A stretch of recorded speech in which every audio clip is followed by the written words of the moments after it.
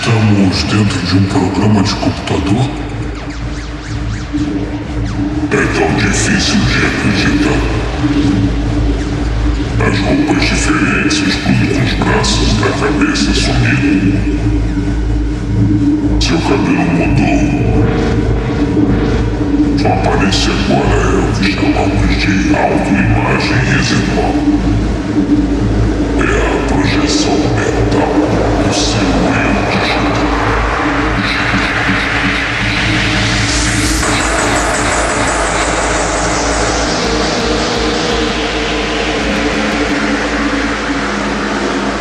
Você é um homem que aceita o que vê, porque pensa. Você é um homem que aceita o que está sonhando, porque pensa. Você é um homem que aceita o que está sonhando, porque pensa. Você é um homem que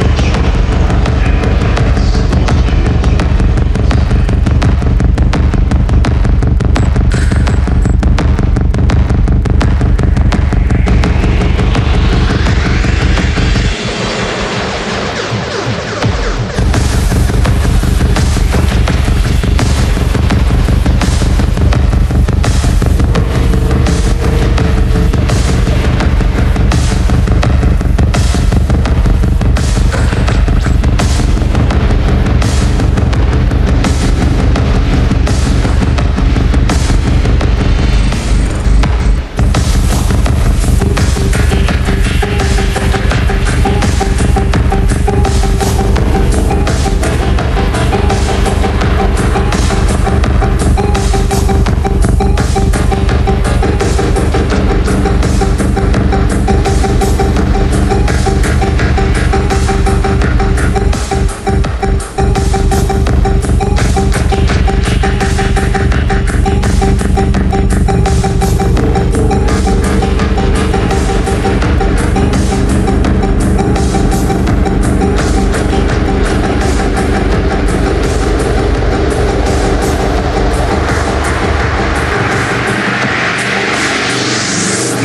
está sonhando.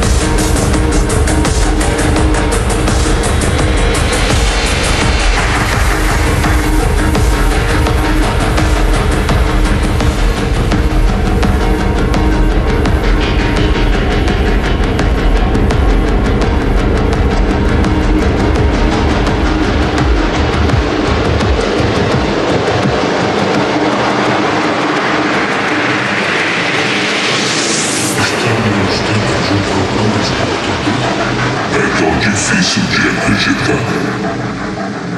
As roupas diferentes, tudo nos braços e na cabeça sumiram. Seu cabelo mudou. Torna-se agora o que chamamos de auto-imagem. É a projeção mental do seu eu.